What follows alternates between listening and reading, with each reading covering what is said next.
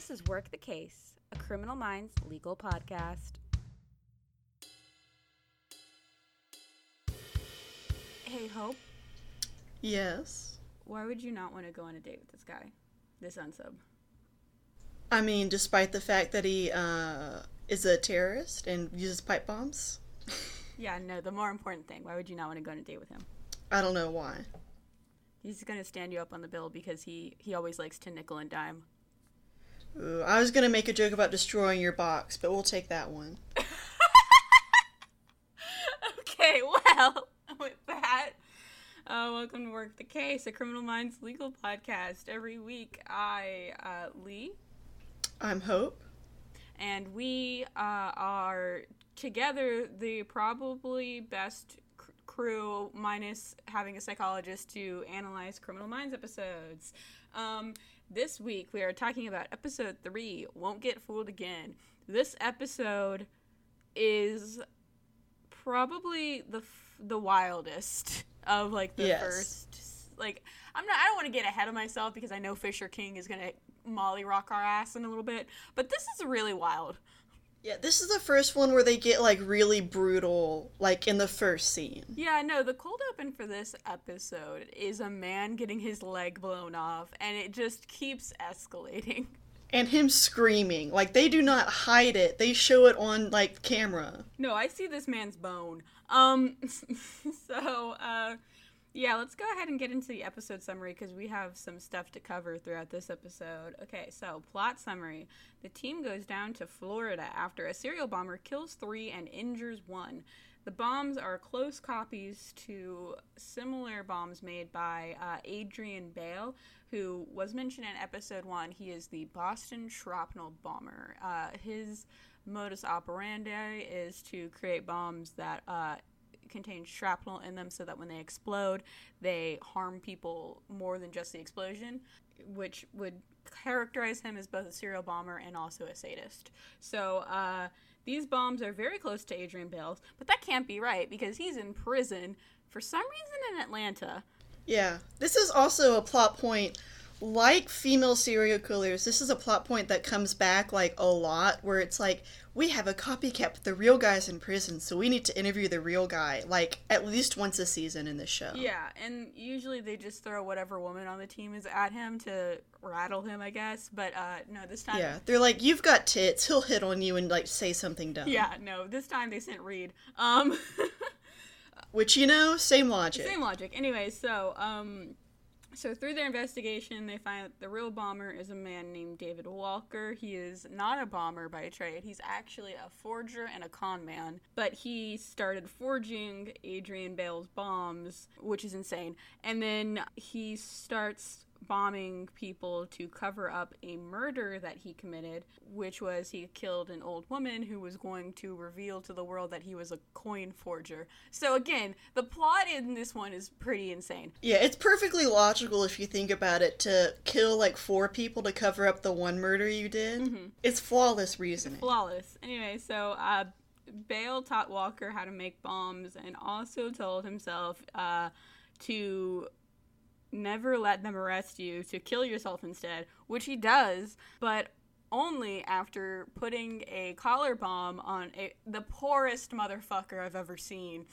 This dude. And sending him into the police station. This guy is so upset the whole time he's on camera. And also the actor, they must have had just, like, an open can of Crisco on hand to just slather this man. It's kind of sweaty. So this man with the collar bomb walks into the police station, and they realize that the only person that can teach them how to disable the bomb is Adrian Bale, because this is what the bomb is made off of. So they have to contact Bale, get into a deal with him, or it's like, if you teach us how to disarm this bomb, we will do whatever you want, essentially. And then Bale is telling them how to disarm the bomb, tries to lie to them, but Gideon, who knows this man's ass, is like, cut it. Yeah, biggest dick move in history, to be honest with you. Truly, like, Adrian Bale is like, his dick is out, and Gideon's like, put it away. God, because he's like, okay, cut the blue wire, or whatever color they say, and Gideon's like, are you sure? You know you'll go to prison if, like, you say this. Mm-hmm. And he's like, yes, I'm sure. And Gideon goes, cut the red one. And Gideon's right, and it's like, amazing. That's the moment where, like, if this was coming out when, in, like, 2012 Tumblr, that would be the scene that gets, like, the, like, London Bridge by Fergie Fur, like, the sirens start playing. Oh, shit. Like, it's... I don't know what you mean about 2012. I can see this happening on 2021 Tumblr. You're right. Anyway, so Bale breaks the deal, tries to detonate the bomb, is unsuccessful. Gideon manages to outprofile him, and the day is saved. There's a lot. Just that number one, that summary is a lot, but it's just like the acting choices made in this episode are a lot. This is a wild, like, hour of content that made it onto the air. Yes, undoubtedly. This was in, like, 2003 as well, so, like, just crazy. Anyway. So this is, like, 2 years post 9/11, we're doing an episode where, like, somebody's bombing houses, and yeah, like not even a decade after the Oklahoma bombing. Yeah, it's not a decade after that. It's like Amerithrax is still out there. There will be an episode later on that, which is very, very fun. Amplify is also one of my favorites. You can really draw a through line between which episodes I like the most, because it's like, which one does Reed suffer in? I was gonna say, that's the one thing we have in common with this show, is I'm like, man, that's my favorite episode too, I wonder why, and then I'm like, oh yeah, because they beat the shit out of Reed. Like, oh yeah, because Reed gets anthrax poisoning. Yes.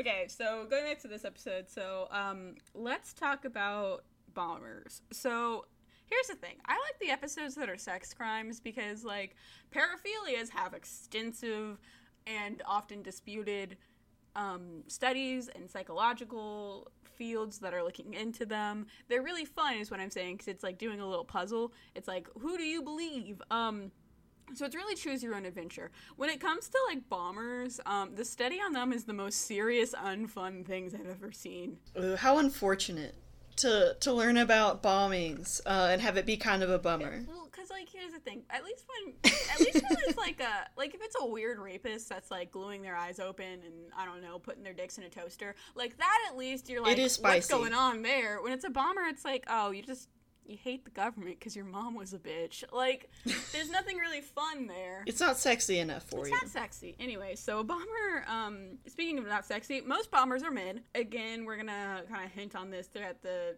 show, but a lot of these profiles that are gonna have a little asterisk at the top of the page, and if you look at the bottom of the page, it says, not all criminals are men. Not all men are criminals. But, you know. Anyway, so bombers are mostly men. Usually a bomber will have a prior record. This is like an escalation crime. You don't usually start out at bombing. You'll start out with smaller crimes like petty theft, maybe vandalism, sometimes fires. You don't usually come right out the gate with a bomb. In that sense, bombers often commit vandalism. Like, that seems to be a primary motivation for bombing. To destroy property or deface property. The thing about bombers is a lot of the times they accidentally kill themselves because, as it turns out, bombs are not the easiest thing to create. It's not like a piece of bread you can just put in the oven. It's a lot of chemicals that are very volatile. Which they do address in the episode. Yeah, that's like the first thing out of Hodge's mouth is like, look at all the people that died, because it might be one of them. That's why the guy that blows up like minute 1 of the episode is immediately a suspect. Yeah. Bomb makers are usually hyper-focused. They usually have an ability to, like, really tamp down on their work. Which is required when you are dealing with volatile chemicals. They are, however, risk takers. They're motivated by, like, the things that they're motivated by are either they have a radical idea that they're in support of, so this would be somebody that bombs an abortion clinic. They are motivated by crime concealment, so, like, they blow something up because that has all the evidence of their murder or sex crime, or they just... Yeah, or they're committing more murder to cover up the first murder. Yeah. Or they just want to fucking kill a lot of people. That's apparently a big motivation for bombers. They're also usually socially submissive. These aren't, like, extremely aggressive people in day-to-day functions. And they don't, I mean, like, they're not really, you wouldn't look at a bomber and be like, yeah, that guy blows up buildings, because, like, they tend to not really show that outwardly. Like, a bomber is somebody that likes to spray paint a building, goes to jail, gets radicalized in jail, then starts blowing shit up. David Walker fits a lot of these aspects of this profile, but not all of them, which is the thing that Criminal Minds likes to do. Yeah. So he's a con artist rather than a bomber. So the difference in that is a con artist is usually flashy. They usually have more confidence than your average person. And while they are risk takers, which would fall in line with a bomber's profile, they're not going to be socially submissive, and they're not going to be like they're not going to be like as focused, because like con artists usually have more than one thing going on at a time, so they're not as hyper focused as you would expect a bomb maker to be. They are also he's also of the crime concealment genre of bomber. He's not a loner, which a lot of bombers typically are, and they specify later on in the episode that his profile would actually differ enough that he's not considered a bomber. He is actually a serial killer. He just happens to use bombs as a weapon.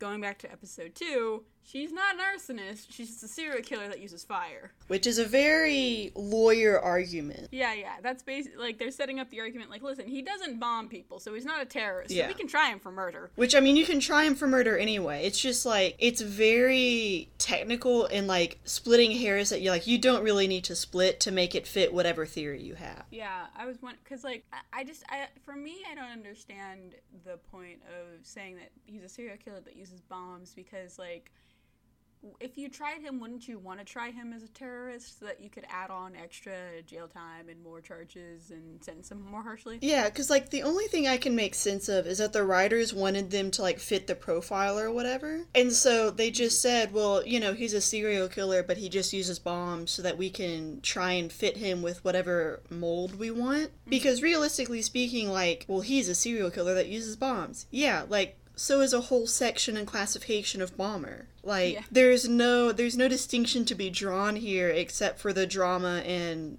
whatever writing, like, intention they wanted. And yeah, he'd be tried more as a terrorist and with murder, because they can stack all those charges on top of each other. So it's not like you're losing anything. Like, the way Gideon is talking, he wants to throw this man in Guantanamo Bay and, like, be Yes. done with it all. This brings us to the actual bomber, Adrian Bale. So this guy's an ass. Yeah. He's just unpleasant to look at the whole time that he's on. He's just a little bitch Because boy. he's smirking the whole time, and he's like, hello there, Gideon. And it's like, you're not, here, the problem this show has is a lot of the time they turn everybody who's even slightly a serial killer into Hannibal Lecter. Yes. But so Bale, he is flashy, he is a risk taker. Most important, he is impulsive. This guy's got something. Like, I'm not qualified to diagnose him, so this is just an armchair assessment. This guy's gotta have, like, something going on in that brain of his, because he is way too impulsive. Yeah.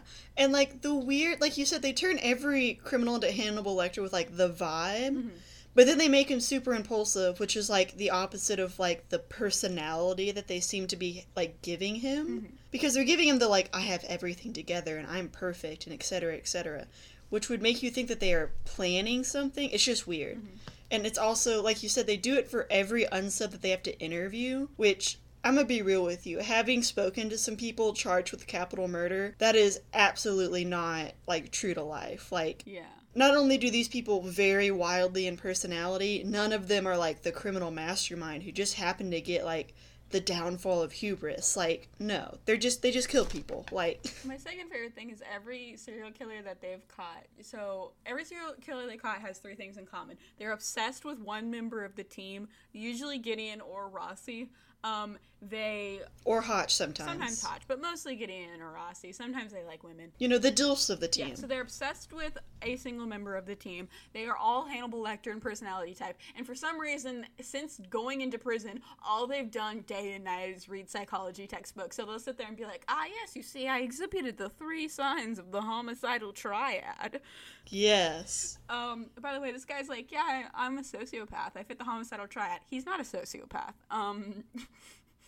He, like, the impulsivity would kind of read into that profile, but aside from that, like, number one, we don't call them sociopaths anymore. We say that they're a person that has antisocial personality disorder. That's which, by the way, is not a real diagnosis. I hate it. Continue. Yeah, so here's the thing. You don't call them sociopaths, you say antisocial personality disorder. That's like DSM-5 stuff. But also, it's not really, so it's kind of a catch-all for like a lot of things we don't understand. It's a you're a bastard diagnosis. I can go into this because I had to deal with a lot of ASPD diagnoses. Yeah, go into it a little bit. Yeah, it's what they tend to give you when you have a history of either breaking the law or some sort of criminal activity and some sort of harmful activity, and it's repeated. There's no, like, if you look at the diagnosis criteria that are used, it's not necessarily like behavioral or things that are mentally wrong with you. It's more of what actions you take. And so a lot of criminals get diagnosed with this out of hand. And once you're diagnosed with it, it's really hard for any of your defense team or anyone else to dispute it. And so once you get diagnosed, you have ASPD, then it's hard to get like a real diagnosis of any issue you have. So that's my issue with ASPD in the criminal system. Yeah, it also, so like, a lot of the traits that they would describe, a lack of empathy, high impulsivity, stuff like that, could fall into another range of, mental illnesses. Like ASPD could be falsely put on somebody that says, like, let's say has autism or has anxiety disorder, both of which would, display some traits that could be labeled as ASPD, but they're definitely not. And this is again to say, mental illness does not make you more likely to commit a crime. It makes you more likely to be a victim of a crime. So when you label a criminal as having a mental defect without really giving them the due process required to give them that kind of diagnosis, they're creating a system in which it's harder for that person, number one, to make parole or bail. Number two, it makes it harder for them to have like any kind of credibility in the legal system.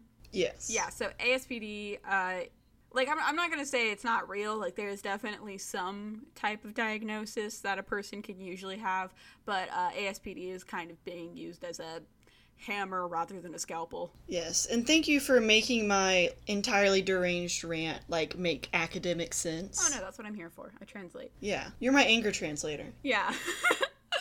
Okay, so you, right before we started recording, said that you had questions about the media in this episode, and I want to talk about that, too.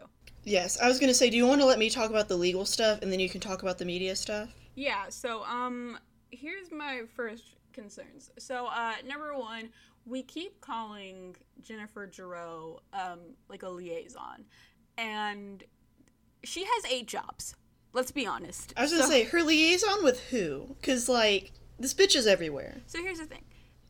What her official title is as liaison is she would liaise between the FBI and field offices or police departments. So what she would do is, let's say in, Waxahachie, Texas, 3 people die. This fits the FBI criterion. The Waxahachie police are like, hey, can the FBI come in and give us assistance? She would present the case. I'm sorry, is it Waxahachie? I thought it was Waxahachie. We're not having an argument about accents in this moment. Okay, we'll have it later. Anyway, so... I'm right. Fuck off. Anyway, so they call her, she presents the case to the team, she gets the team to go down there. That would be a liaison role. She's also somehow the media coordinator. A media coordinator, there's media coordinators, there's point of information officers, and there's communications officers. These are basically the same role. What they would do is they would coordinate between the team, whoever they're liaisoning with, and the media. This would usually be a separate role because, hey, it's really difficult to talk to the media. They're animals. Yeah, we are. So most police offices will have a specific officer that's set up to be the PIO. This person would usually be the one that's contacting the media, not the FBI agent. So the FBI could release official statements, but again, that would come from either some kind of media coordinator or PIO or something like that.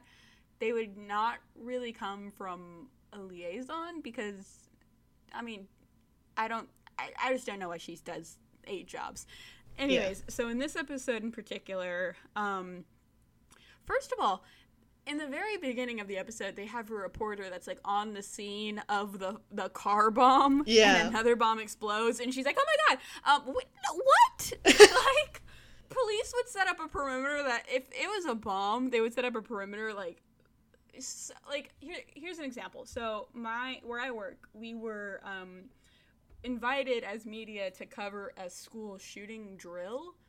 And even though it was a drill, even though there were no live guns, we were sequestered in like a 7-Eleven down the road from the school. Like, we couldn't even see the school from the 7-Eleven. Yeah. Like, for context, this reporter is like 10 feet away. She could throw her shoe and hit that car. Yeah. So, like, number one, police would set up a barricade. Number two, we're not allowed to go near the barricade. Like, we could go up to the barricade, maybe, but, like, if I were her news director, I'd be calling her and be like, why the hell are you, like, 3 inches from the car where there was a bomb? Yeah, because, like, not even just for media stuff, also for, like, personal safety and common sense. Like, why are you on this bomb? She's, like, sitting, like, on the curb next to the bomb. Anyway, so it goes off and she's screaming, and no, you would never be that close.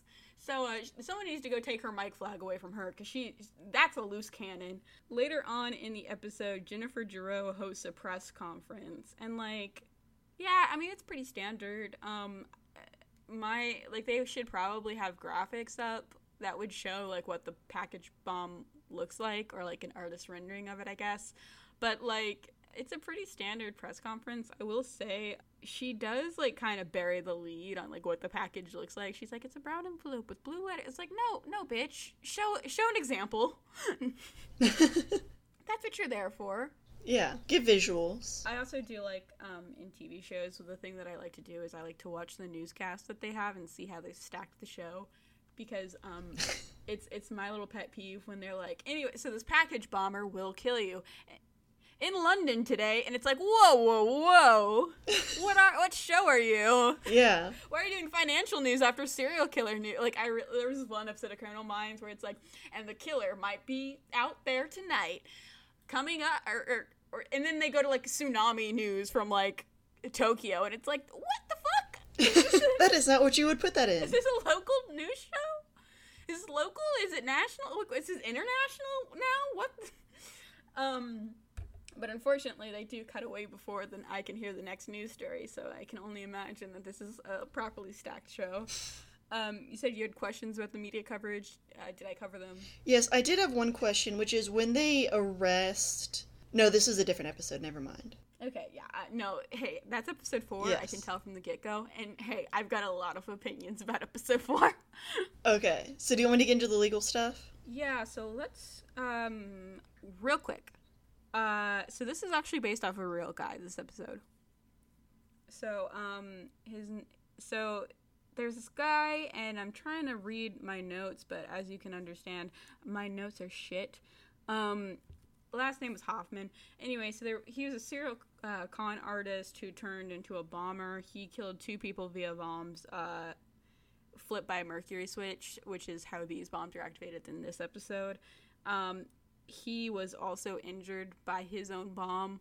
So there's, like, very clear parallels in this one. I just think that was kind of interesting. A lot of the times these episodes will draw a lot of inspiration from other serial killers, but it's really kind of rare that they straight up, like, copy paste. So that was kind of fun. This isn't SVU. No. SVU. By the way, I watched the episode that I want us to watch for, like, the Christmas, birthday, whatever episode. Oh, Christ. Hey, I was literally screaming on my chair. I was like, Hope will hate this. Every moment of it. I cannot wait. And we can probably watch it together when I come visit, so you know? Yeah, no, we'll record an episode in person and it'll just start out with you going, what the fuck is this guy's problem? Okay, so let's get into the legal issues inherent in this episode. So, I guess let's start from the beginning, and for that, I think this would be considering the person that was injured in a bombing a suspect. Yes. So, I mean, the police can make anyone suspects that they want, and they do have, like, a pretty logical reason, right? I mean, not only do bombers usually blow themselves up, but this particular type of bomb, which they go into great detail in the episode, is like, you tilt it half an inch and it'll explode. Yeah, this is a mercury switch bomb, which is really unstable it can't go through the mail, so the fact that it's in packages is like, it's like a masquerade kind of thing. And if it's tilted, it blows up. Yes, and this man picks it up, presumably in his driveway. I don't think they show him, like, picking it up. Takes it to his car. He's in a fight with whatever business rival or some dude he lost money with. And then as he's getting in the car, that's when it blows up. And so I think it's a pretty logical assumption, because they're like, well, he was probably being careful with it, but just fucked it up when he was getting in the car, so he might be, like, the person who did it. Mm-hmm. So I would call that a pretty reasonable suspicion. Like, just generally, I will give them that. I will say my first note is that the pipe bombs and, like you said, the number of deaths, that makes it a federal crime. I always make a note of that. I am salivating for the day they make something that is not a federal crime, and I can just blow them out of the water about it. Yeah, so... Whoa there. Yeah. Phrasing. It got really horny really quickly, and I didn't mean it to. Listen, we all know Derek was there, Reed was there, Elle was there. Yeah, listen, the dream team. The dream team. I would swap out some members, but let's go. Anyway, so the fact that these are bombs also gives them a lot of credit here, because bombs are federal, because that's when you get into terrorism. I was gonna say since it is bombs, it's an act of terrorism, so it's federal crime. Yeah, so right before that bomb blows up like 2 inches from that reporter, Hotch is talking with some guy from the FBI, and he's just like, "Don't raise the terror alert, people will be afraid." And then like the reporter's like, "Oh my god, bomb!" And Hotch is like, "Damn it, we have to raise the terror alert." Yes, they fucked it up. Fuck, it's now a federal crime, I guess. Yes, they do have it. So also, like, immediately starting on the scene is Morgan being like, hey, don't you think that Gideon's whole PTSD thing is still an issue, considering this is bombing and, like, his PTSD is centered around bombs? And Hotch is like, no. And then it's never mentioned again. Hotch is like, what are you talking about? It's fine. And then we cut to Gideon, who's shaking like a chihuahua. Yeah, and it's also, like, the way the scene is played, it's very obvious Hotch is, like, actively lying to try and get other people to be chill. So that's not super reliable, but it's not illegal. Yes, this is still like the part in like the legal theory where we can be like, these are crazy people being led by an insane clown man. Yes. So anything they found is illegal. It's just crazy. They also, so like I said, I think they have pretty reasonable suspicion for this, for the victim. They are, like, generalizing, like, they're on the plane on the way, and they're just, like, rattling off bomber stats. Because that's, like, another trope of the show. It's just them, like, reading you statistics. And acting like that says anything. They're like, well, 44% of bombers actually wet the bed when they were 12. And it's like, well, cool, what about the 66? Like, what's going on? This isn't relevant. Yeah, this is Reed just going, like, well, did you know? And he is a king. I'll give him a pass. Mm-hmm. By the way, last time we can mention this. So in this episode, he's 23 years old. He's baby. And for the readers at home, we are both 23 years old in this moment. Yes. I remember watching this when I was little, and I was like, why are they freaking out? 23 is so old. And now I'm watching it, I'm like, what the fuck is he doing there? Like, imagine if I was running around with a gun. Like, no. Yeah. That being said, it's not out of the question, because the FBI is, like, trying to headhunt law students right now after we graduate. And so, like, I could have applied, and if I didn't have, like, a really shitty body and really shitty eyes, I could be in the FBI at 23. Not to flex or anything. But I am basically Dr. Spencer Agent Reed. But you would be a trainee and not, like, a full card-carrying member that's got, like, a gun. I'd get there. I'd have, 4 months? I'd get there. Okay, well, Okay, to be more relevant. Yes. Sometimes I try and go chronologically, I'll just go by, topic. Mm-hmm. So, like I said, they have, probable cause to be suspicious of the victim, so they get a search warrant for his house. They do not show it, but we will assume it's a warrant. I mean, they do show it when the wife comes home. Yeah, they do. They mention it, yeah. So the wife, walks in with her purse, so, I'm assuming she wasn't there. That's fine. If they have a warrant, they can just go in. They don't need permission. They don't need someone to be home. They can just enter. Now, if they do have a warrant, they usually have to knock and announce that it's police. unless they have what's called a no-knock warrant, in which case they can just bust down the door. Warrants are also usually executed during the day unless you have special permission from, like, the warrant itself to go in during the night. And if you're wondering, well, what's the difference between day and night? How do they determine that? Mm-hmm. Great question. They just figure it out. So, yeah, that was, like, the best answer. They're like, it's just kind of day and night. Good luck. Yeah, drawing the line there. So, yeah, it's pretty sexy of them when you think about it. Right, so they can go into the house. It's fine. She gets there. She's like, what the hell's going on? Why are you all here? And they say, well, we have a warrant. We're, like, somebody will get it. It's on the table. We'll show it to you. So that's fine. They don't have to, like, carry it with them on them or anything as long as they show it to her. By the way, this woman who was just coming back from the hospital where her husband is now legless. And she's like, why are you in my house? And they're like, we have a warrant. Yeah. And then she's like, why do you have a warrant? And they're like, because we think your husband fucking did it. Yeah. And she's not immediately having a breakdown, which is wild. So, like, they go through all of that. They also are, like, searching the house and find some, like, bomb materials in, like, the garage. And, like, dun dun dun. The bomb materials they find are, like, 3 differently colored wires and a copy of the Anarchist Cookbook. Yes, which, you know what? I'm obsessed. I'm obsessed, too. Yeah, they say their nephew. I'm assuming he's 13, because that is, like, the age to be doing this shit. Yeah, that's the age where you print out a copy of the Anarchist Cookbook. Yeah, was, like, over, and so they were like, well, we don't know. And so, like, this is mentioned later in the episode as, like, a throwaway, but they sent the Texas Police Department to interrogate this, like, nephew, and, like, rest in fucking pieces, kid. Because I can imagine, like, Dallas PD just, like, banging on the door and, like, yelling about terrorism to, like, this random 13-year-old whose, like, uncle is, like, dying in the fucking hospital. Yeah, no, so they find this, and this puts them under a lot of suspicion for like 20 minutes until Reed and Gideon go interview this guy in the hospital, and they're like, no. Yeah. And so going into the hospital, like, I'll call it an interrogation, because if he was a suspect, this would be an interrogation. Yeah. But he's not a suspect. So this is, like, again, with kind of episode 1, I think we mentioned this, is if they violate your rights, but you're not a suspect, or you're not arrested for it, the only thing you can do is a civil suit. It's not, there's no punishment for the police. Mm-hmm. So this is at the point where, again, if he was a suspect, I would call this an interrogation. He can't leave. He wouldn't feel like he could leave. They obviously don't read him his rights. Mm-hmm. It also wouldn't be a valid, like, confession, because they mention later, like, he's sedated, he's in pain, he's in shock. Mm-hmm. He talks at one point like his foot hurts, which is his missing foot. So even if they did, like, read him his Miranda rights, like, he is in no state to validly waive them. This would not be an intelligent waiver, it would not be a knowing waiver, like, he's just not with it enough. So, also, they have a warrant to search his house. Doesn't that make him a suspect? So doesn't that mean he gets rights when talking to them, even if they're not, like, arresting him? If he's a suspect, yes, because that goes towards it being an interrogation. If they have a warrant to search his house, they probably technically have a warrant for his arrest.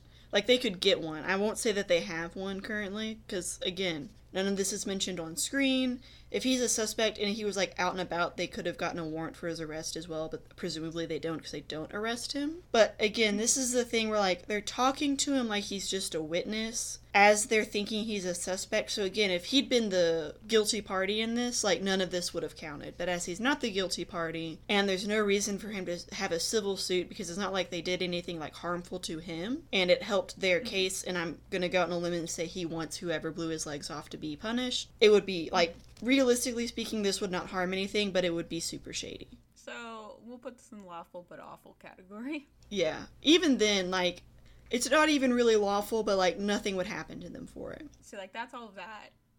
What's your next big legal concern? Yeah, my next category is they mention Morgan has a quote-unquote ATF background and never elaborate on this at all. Which, like... That could be anything. That could be, like, he had an internship 10 years ago. Yeah. Like, what the fuck does that mean? So I've talked to police before. That doesn't mean anything. Like, that could mean he took one class. Yeah, like... But we will assume he is super certified because he's doing, like, psychological shit with the bomb. And so that is another thing, is we can assume instead of having, like, an actual expert do this, they're having Morgan do it. Yeah. So we will assume he can be certified as an expert in court, which means that he has to have some kind of specialized experience. He wouldn't necessarily need a degree. So, like, he wouldn't need a master's. He wouldn't need, I don't know, like, a doctorate in whatever this, like, subject matter would be. Mm-hmm. but he needs some specialized training in it. So I worked for the ATF for 10 years. I took a special class on the psychology of bombers. I did blank, like something that is a specialized that not everybody would know and not every cop would know. So, but getting on that for a moment, he was a Chicago cop. Now he's an FBI agent, and he's got to be like at most 30. How is he an expert? I know, and how is he... Yeah, like, in real life, they would have, like, an actual scientist be doing it, not one of the random cops that could also be helping, like, actually find the suspect. Not one of the cops that's literally only there because he doesn't want to be outside with Gideon. Yeah, and, like, it would be such a fucking pain to certify this man as an expert when they could have literally called the 10 million forensic experts that the FBI has. Like, it's wild. But, like, I get it. You don't want to have a huge character cast, so, like, fuck it, I guess. Beyond that, they do kind of shoot themselves in the foot because not only is he, like, the person they choose to be the expert, but they also just throw Garcia in there. I was gonna say that next, too. So Garcia's just, like, vibing, which, like, wouldn't hurt anything. Like, it would be weird, but unless she is actively, like, touching or, like, interrupting, like, the forensics, which, like, he's all reconstructing the bomb so we can assume fingerprints were searched and all of that. She wouldn't hurt anything, but she is, like, integral because he's like, I can't figure it out. This bomb doesn't make any sense. And she's like, well, what if that part goes to that part? And he's like, oh, fuck. This is a perfect reproduction of this bomb that I know by heart and immediately. And it's like, well, why didn't you recognize it from the pieces? But, like, whatever, King. Great ATF expert they have there that doesn't know long stick goes in long hole. I know. And, like, they would have to bring that up in court because they have to ask, like, what's your thought process and reasoning? And he would have to say, well, I had our technology expert just hanging out with me and not doing her job. And it's like, well, what did she, like... And she has no expertise, so like, it would fall apart. This is wild. Yeah. It's for the drama, and it would just not be reliable at all. Again, I want to see what they got. It's like, thank God our suspect is dead, because we're not getting this. It's crazy. Later on, they also do the trope that Criminal Minds loves, which is they talk about how they don't have a profile and then immediately go and give the profile. They don't have a profile, and then Gideon looks at something and goes, I've got it!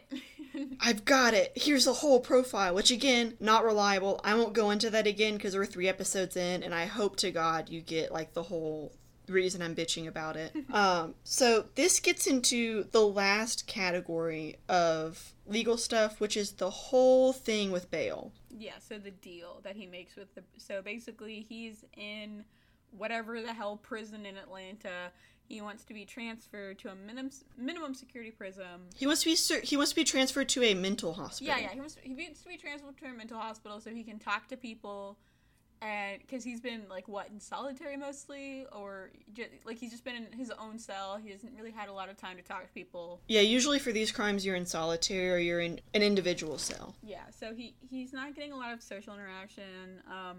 And he wants to be transferred to a mental hospital so that he can talk to more people.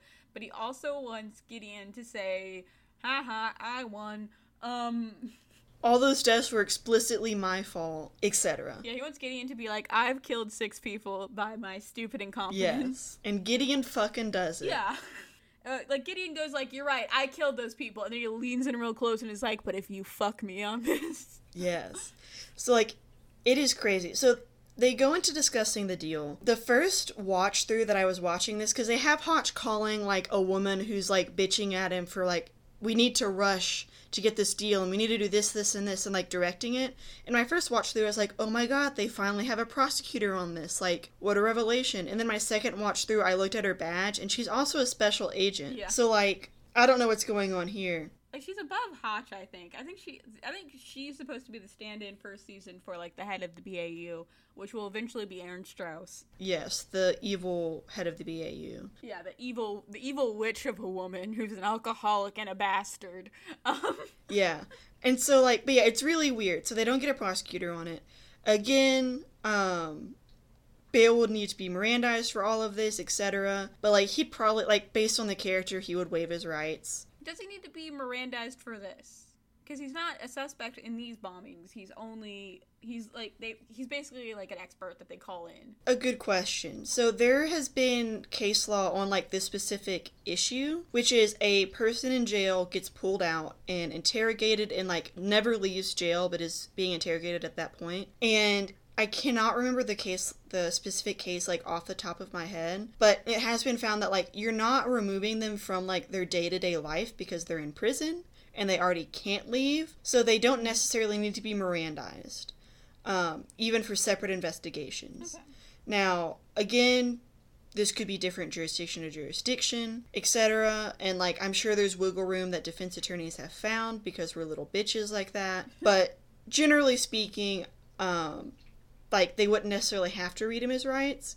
And like I said, based on the character being such a little ass, I would assume he'd waive his rights at first. Mm-hmm. They're, like, giving him information the whole time to, like, bait him into, like, saying stuff. Again, that's allowed. Next, they, like, because they're baiting him to, like, go and, like, run and talk to someone, to try and talk to the unsub that they're trying to find. Reed then goes in and monitors, like, his mail and his call. Like, as they're walking out, he's like, monitor his mail, monitor all of his calls. Those would already be monitored. There's a little play at every prison that I've ever had to listen to phone calls for that's, like, a robot voice that's like, just so you know, everything here is being recorded. And then prosecution and defense attorneys listen to all of it. It is so much time wasted. You will know more than you ever wanted to know about the person you're defending's sex life than you have ever wanted to know. I've listened to so much phone sex, it is ridiculous. But it is all recorded. All the mail is already recorded, so that would, like, they can just look at that. That wouldn't be an issue. There isn't, like, a question because, like, he goes into his secret email account that he's apparently not allowed to have. Garcia starts monitoring his computer remotely somehow, and is like, okay, he has a secret email, we need to get all the information, I'll hack it. And she does say she hacks it, which makes it a search. Like, this would be really shady, right? Because he's not allowed to have it, and theoretically it's not, like, his mail would already be monitored in the prison, but she's also hacking a private company who would get involved to get this man's email or whatever, and, like, phishing him so she can access the computer. Like, it's weird. Why isn't the prison just giving her access to these computers? Mm-hmm. Like, she has to set up a whole scheme to get in this fucking desktop instead of calling the warden and being like, hey, can you give me access? So again, a lot of routes to do for no reason at all. Mm-hmm. He does post on a private message board to warn the unsubs, and she gets, like, all their names and profiles. Mm-hmm. Again, I would assume this is public information because, like, she's going through the user profiles, quote unquote, so it seems like that would be public, like, you click on the username and here's their profile. If it was deeper, again, that's a search into a private company. They would have to give her that information, which, as she just said, she's hacking shit, I would assume she does not have permission to do. Yeah. So that's, again, that depends, like, on exactly what she's doing. Well, so here's the issue with people that commit online crimes is because, so that website is, like, for bomb enthusiasts, which is, number one, wild that's, like, a fucking www website. Like, that would usually be deep web shit. But here's the thing, that's probably not hosted here in America because that shit would be taken down immediately. It's probably hosted in a foreign server, so, like, you can run into a little bit of trickiness in that because she says that she's tagging all of these profiles, and tagging profiles doesn't mean, like, these people visited the page, and I can see that. That means, like, she's somehow able to see beyond, like, what you can automatically see on the front page. So, I mean, to that extent, I think that is somewhat illegal because she's tracking IPs. Yes. So that would be, because she would need a warrant to be able to do that. So that's probably illegal. Yeah, it is 100% illegal. So that's a big issue. We then go to the actual deal itself. So they do give him a lawyer. This is awesome. They finally have representation, and they don't make her a pedophile or anything. You know, so that's great representation for defense attorneys right there. Yeah, so they are negotiating. He's asking to be put into a mental asylum instead of a lower security prison, but that wouldn't be, like, a thing they can do. Like, you can't just be like, put me in a mental asylum instead of prison, please. Like, even if he was negotiating a deal, it would just be for a lower security prison or, like, some sort of release. It wouldn't be like, because unless he has a mental disorder that is committable, which ASPD isn't, like, he couldn't, so it's wild. So it couldn't be done anyway, but I guess his attorney was just not on it. Gideon's so certain this man's gonna fuck up that he's like, yeah, sure, whatever. Yeah, he's like, yeah, fuck it, why not? The attorney does have it all written up to sign it. They really should have all, like, read over that. Like, just to double check it. They just sign it without looking. Which never do that when a defense attorney hands you something. But, like, that's cool. Also, so theoretically, this defense attorney gets notified, drives to the prison, has time to speak to bail, and time to write this, like, individual plea agreement in, like, 90 fucking minutes. And then they get him to the police station within, like, 4. Like, this is a tight time frame that is not...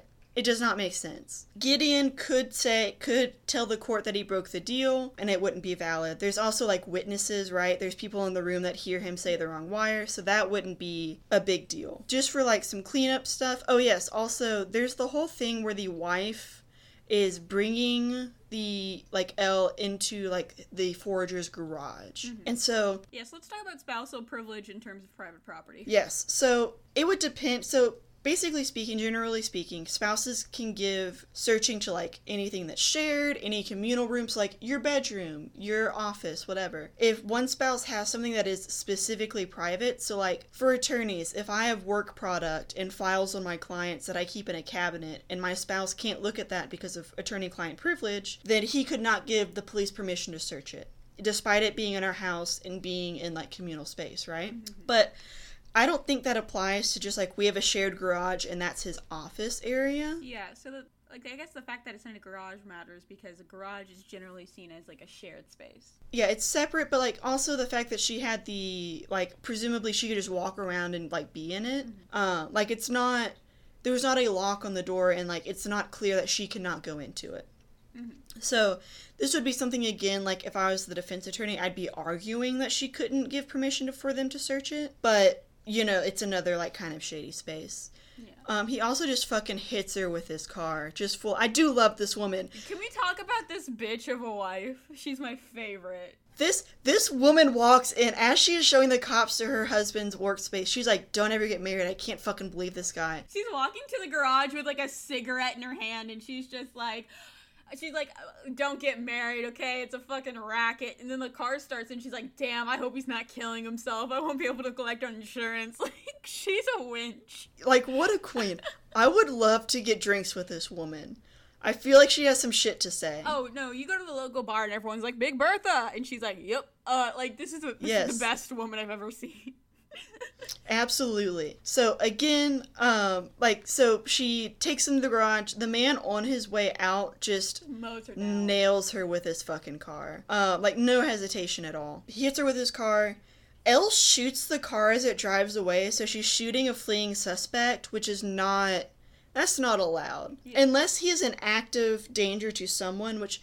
You could argue that he is, right? He just hit a woman with his car. Yeah, he just hit a woman with his car. But since there's no one in the street, like, it's shady, right? Because if I was the prosecution, I'd be like, well, look, if I was the one defending the unsub, I would be saying, well, look, there was nobody else in the street. He was on an imminent danger. He had already committed harm, but he wasn't about to commit it. So, like, you can't shoot him in the back. If I was prosecuting him, I would say, well, look, he just mowed this woman down. Elle can't necessarily see everyone on the street. There could have been a car, right? Like, he could have been in present danger. So again, this would be an issue, but generally speaking, when police shoot someone driving away, that's not great. And so on and so on and so forth. There is also, like, an issue. So they search his little garage. Miss Walker did give them permission. Again, so I don't think it would be a big deal. It's also an active crime scene, like... Well, at that point, he's committed a crime, like... Yeah, like, they have more than probable cause, so that's not a big deal. Yeah. They also, like, there's a few instances where they are discussing, like, the investors that he cheated in things, and, like, going through not public records, but going through, like, here's all the investments they made, blah, blah, blah, blah, blah. Again, this would either be public information, or they can just get it from whatever, like, company. Like, the company would just send it to them. At that point, it's a RICO charge, and, like, that's a federal thing, so they'd have access to that. Yeah, like, it would not be a big deal. And finally, the very last note that I have is that, like, Gideon is telling Belle to go fuck himself as he's going back into prison. And Gideon's like, also, I told them you're a fucking rat, so have fun, bitch. And cops can 100% do that. It is not great. It is not explicitly illegal, so they can, like, absolutely just leak shit to prisoners. They do it in real life. That would be a thing. So that's all the legal shit for this episode. Yeah, I mean, like, a lot happens in this hour of TV, and, like, truly, like, kudos to the writers. It's a compelling ass episode. I know, like, I was on the edge of my seat. They also do almost murder Hotch. That's a whole thing. Yeah. No, Hotch and Elle nearly get fucking baked. Yeah, and like there's no legal stuff we can go over with the dude with the collar bomb. Like he comes in, they all pull guns on him, which is fine because he comes in like, I have a bomb on me. So like, yeah, they don't get him a fucking chair for like 30 minutes of this episode, while this man like weeps and is like sweating buckets and is like hysterical because he's about to die. And they're like, man, we shouldn't get him a chair. And they do get him a chair, and it's his own little private like wire cage. Yeah. Like, this man's going fucking through it. I am so sorry for this dude. No, so he's just having a fun time. By the way, and I know this because I've worked in some TV and stuff like that. It's coconut oil that makes him look all that sweaty. Ooh. Yeah, so it's real good for his skin, at least.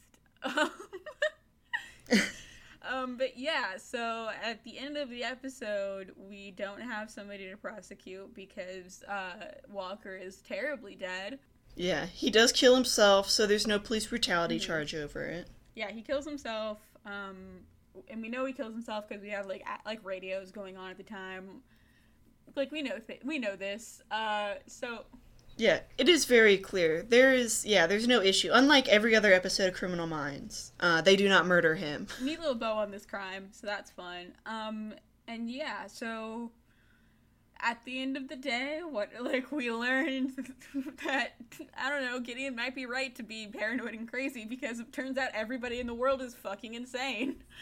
Yeah. This Criminal Minds universe, everyone is working like 15 jobs. Mm-hmm. They are all just balls to the wall insane. Yeah, that's an issue with this show where like everybody's got 9 jobs. Like Morgan is ATF stalking all this shit. Garcia's like technology, like everything fucking technology. Garcia's like, if it fucking rings, I'm on it. Yeah. JJ has the most nebulous, undefined job in the world. Hotch is doing literally fucking everything. Hotch is just being a DILF. That's his entire job. I'll say it as many times as I need to. No, you should. So while we have like 2 or 3 minutes, I want to go to episode 3 of Criminal Minds, the IMDb page, because sometimes they might like to mark down like little goofs in the episode. And I need you to hear like these stupid goofs. Like when I'm looking through pages to find out more about these episodes, I have to look at these all the fucking time. Yeah, in this episode, apparently, Hotch talks about how when he collected coins as a boy, he was looking for the 1944 penny. But any expert would really know he was looking for the 1943 penny. It's the stupidest shit I have to read on this page. Dr. Reed wrote that himself. Yeah, like, no, Gideon fucking wrote that. Also, fun fact in this episode, Garcia is like, yeah, my dad wanted me to go to medical school. No, her parents loved her. Yeah. So, like, I guess that to me is not a goof, that's a joke that she makes. Here's an actual continuity goof. In a newspaper article, it says the bomb happened in an apartment building, but Gideon keeps saying it happened in a warehouse, evidently. Ooh. So fucking got him. God, the people who write those are even worse than we are, and that's a low fucking bar to, like, jump under. Also, and this is the stupidest fucking correction I've ever seen, when the BAU in Palm Beach discovered the information, Gideon sits down and grabs a water bottle with the name Poland Springs. In Palm Beach, this would have to be imported, because the only waters available in Palm Beach are Arrowhead, Deer Park, and Zephyr Hills water. Go fuck yourself. Alright. Like, I hate whoever wrote that. Again, the people making hour-long episodes being nerds and critiquing every detail of the show, that's a little fucking much. Like, listen, I'm not saying that we aren't pots calling the kettle black, but I am saying that at least we're sexy. I'm saying at least, like, there are degrees, okay? And we're pretty bad, but that's a whole nother level. And then I want to see who plays the bomber, because I'm pretty sure, while I was watching this, Graham, so my partner, for the viewers, has this ability to just look at the TV screen for, like, a second and be like, oh yeah, that person's from fucking, like, a weird obscure movie, or like SVU mostly. So like literally would just walk in while I was watching an episode and be like, hey, isn't that? And I'm like, how would I know that? Yeah, it has nothing to do with the fact that they are also obsessed with SVU. I was trying to see, like, do I know who's from the other show? Of course I fucking don't. I'm face blind. Yeah, but so that's a wrap on this episode, I guess. We will see you next week with episode 4, Plain Sight. Probably like I said, this episode was crazy. This episode's more crazy. So Absolutely. But somehow less legal, so or less illegal, shall I say. all right, we'll see you next week then. See y'all. Thank you for listening to Work the Case. If you want more information on the show, as well as updates when we drop new episodes, you can follow us on Twitter at WorkTheCasePod. Thanks for listening.